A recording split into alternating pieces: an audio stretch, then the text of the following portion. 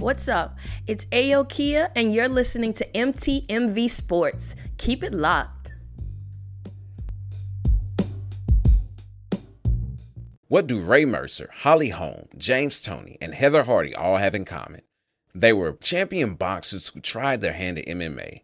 Now you can add Derek Chisora to the list of pugilists looking to ply their trade in the cage. The man known as War told ESPN, "If the date doesn't come up for Usyk, I think I might be doing Bellator in June while I wait.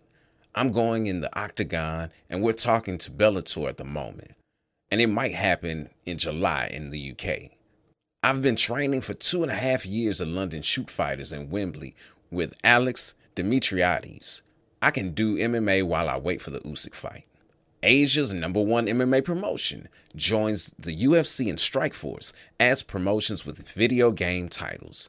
The One Championship game will be exclusive to the PS5 console.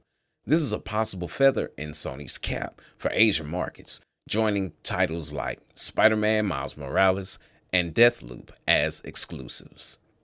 8 days after her history-making victory at UFC 250, double champ and greatest woman of all time, Amanda Nunes makes overtures that she could be hanging them up. While on Esporte Espetacular, a Brazilian TV show, she said this, I don't know.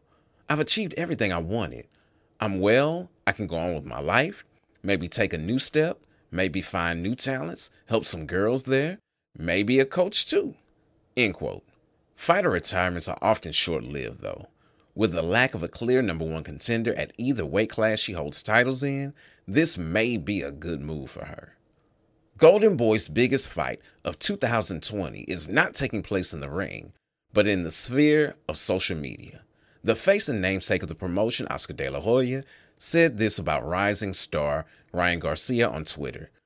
Quote, "Due to Team King Ryan G's decision not to accept a July 4th bout, we will now return in late July with the future of boxing, Virgil Ortiz. More exciting details to follow." End quote. To that, Garcia said, "You realize you're supposed to be my promoter, not my hater, right?" Garcia has been vocal in wanting more money and got a new contract before his last fight. To the 21-year-old's credit, he knows to get more money, he has to fight tougher competition, and he's ready to make that leap. Golden Boy is building him slowly, though, thus causing the war of words. Possible winner in all this is Ortiz, who many pundits have tagged as a top rising talent in Golden Boy's stable.